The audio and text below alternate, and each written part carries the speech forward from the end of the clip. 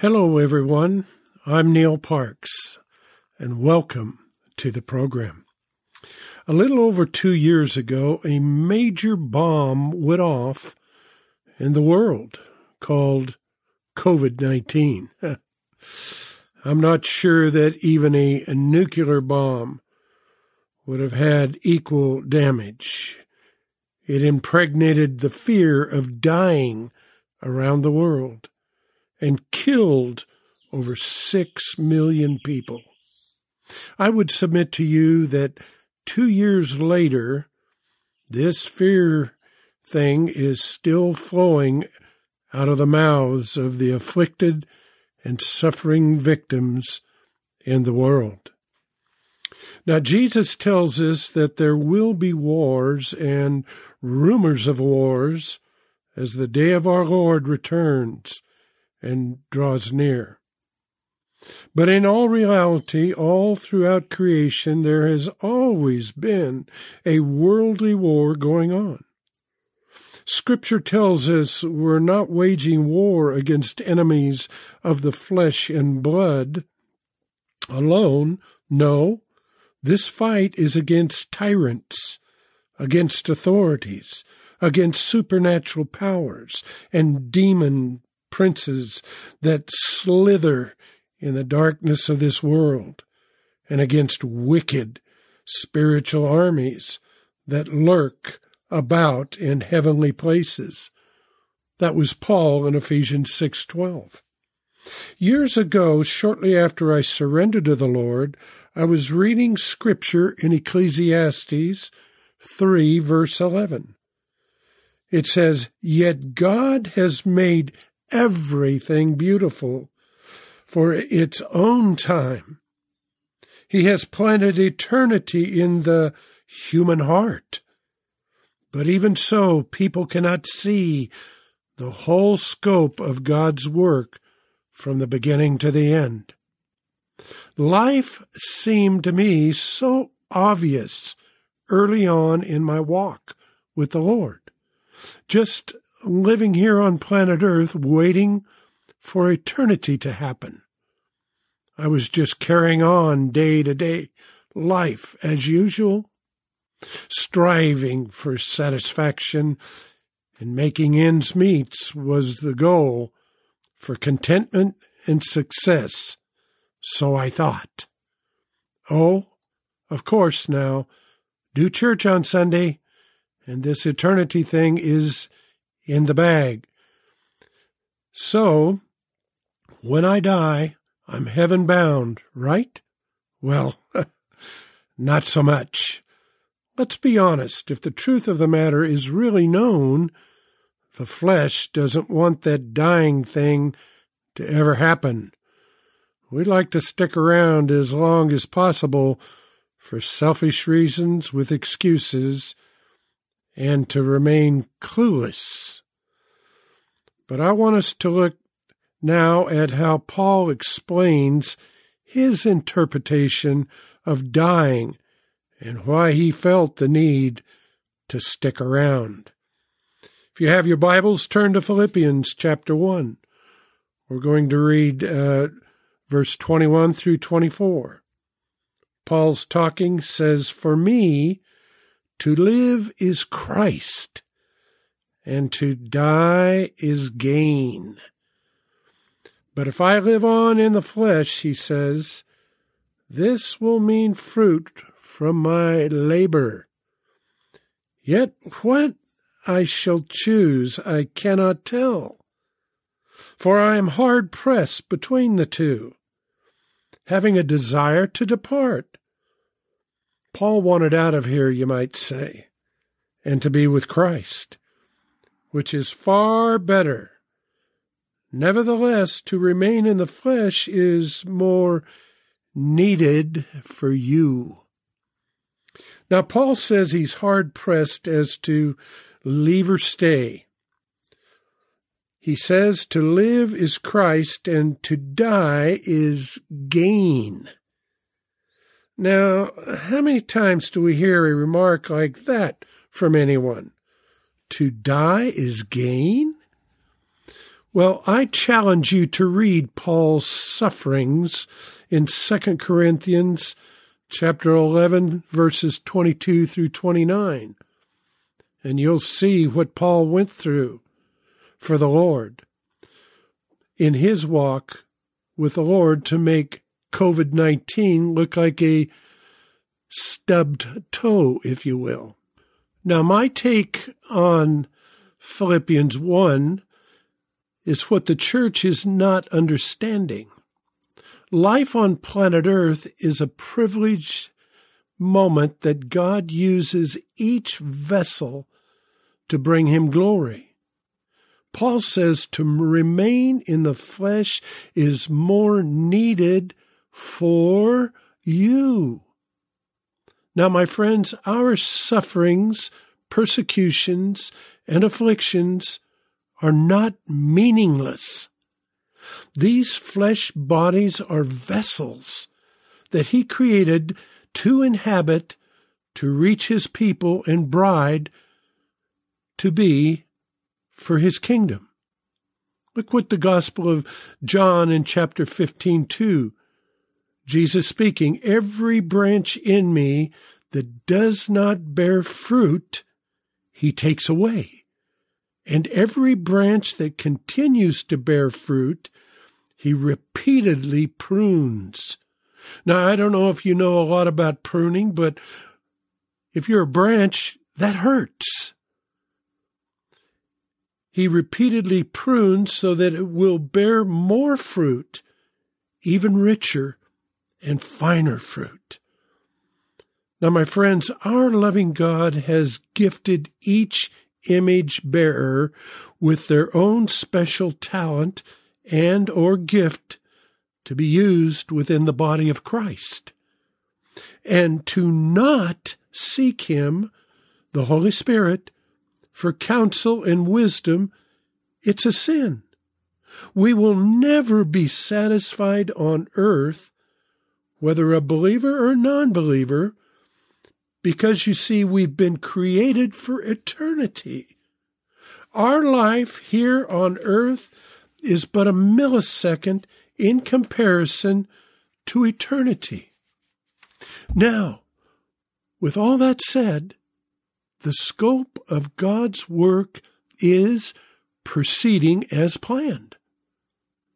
He's not fooled or upset about a plague or a war. It's all in his plan. In the Garden of Eden, man broke covenant with his Creator. But guess what? God knew this was going to happen before he ever created the world, or man for that matter. So now enters into the plan what I call the 3 T's: trials, testings, and temptations.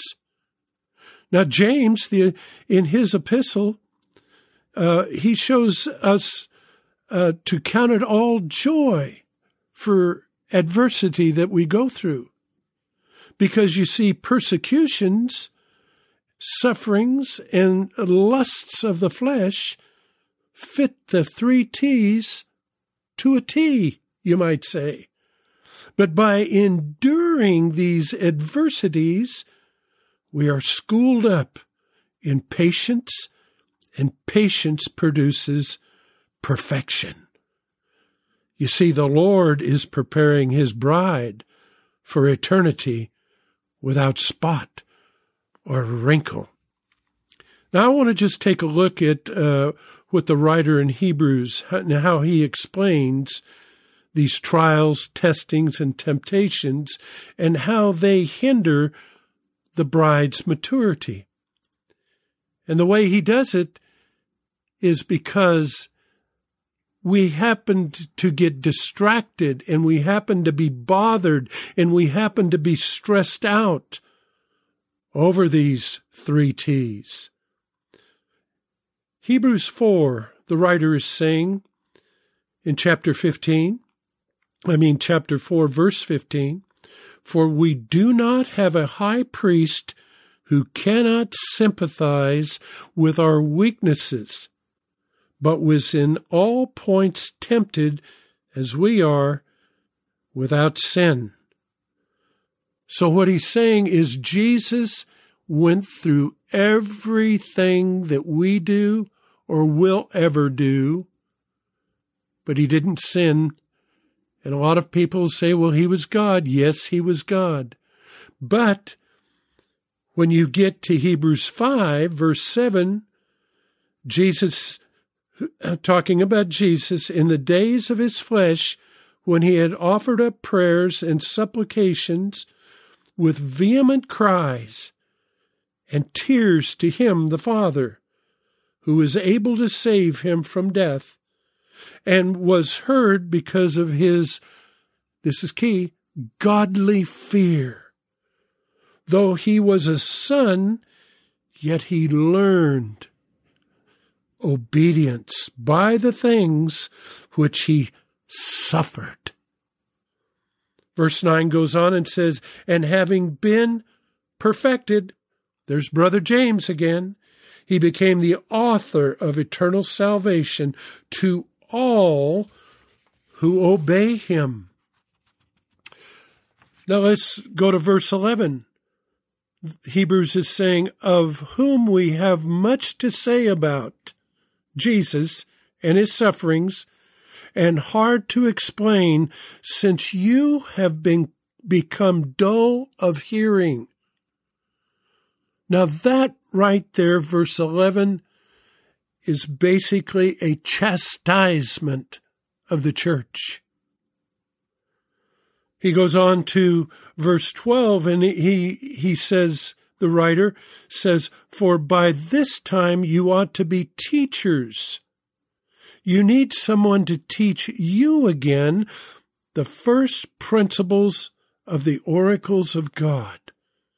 And you have come to need milk and not solid food. For everyone who partakes only of milk is unskilled in the word of righteousness, for he is a babe.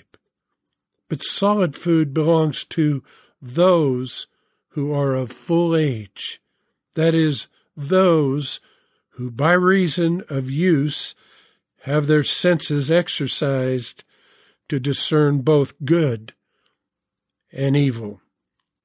Well, sadly, I feel this scripture is so apropos for this time in 2022, as the church is becoming more clueless and blind in their understanding about God's plan and what's going on.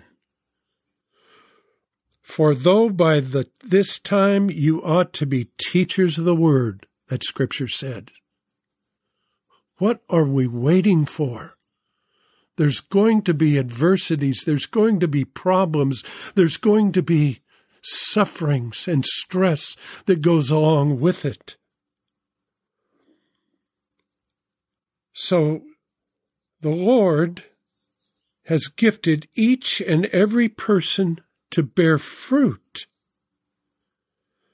to pray, to disciple, to teach, to help, to give, and in order to accomplish His will, here it is. His will, we must die to self.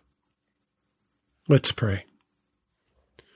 Lord Jesus, we're just here today on planet Earth, and I pray that we will seek you with our hearts to see the needs that you have put in front of us. Paul says he knows it's more important that he remains here for our need, for those needs of the ones that were listening to him speak. But the Bible says that God is the same yesterday, today, and forevermore. What Paul went through is spoken for us right now in 2022, Lord. So, Father, I just lift up every listener around the world that's tuned into this podcast, Lord, that they would seek you for more wisdom and that they would understand that they are to die daily. Die to self daily. Father God, I just lift them up, and I pray that whatever they're going through, that they would look to you, knowing that you've been there, done that, to the point of shedding your blood on Calvary on a cross. Father God, you've taken our sins away with your grace. And Lord Jesus, we just thank you, and we pray, Father God, in your precious name. Amen and amen. Well, until next time, I'm Neil Parks.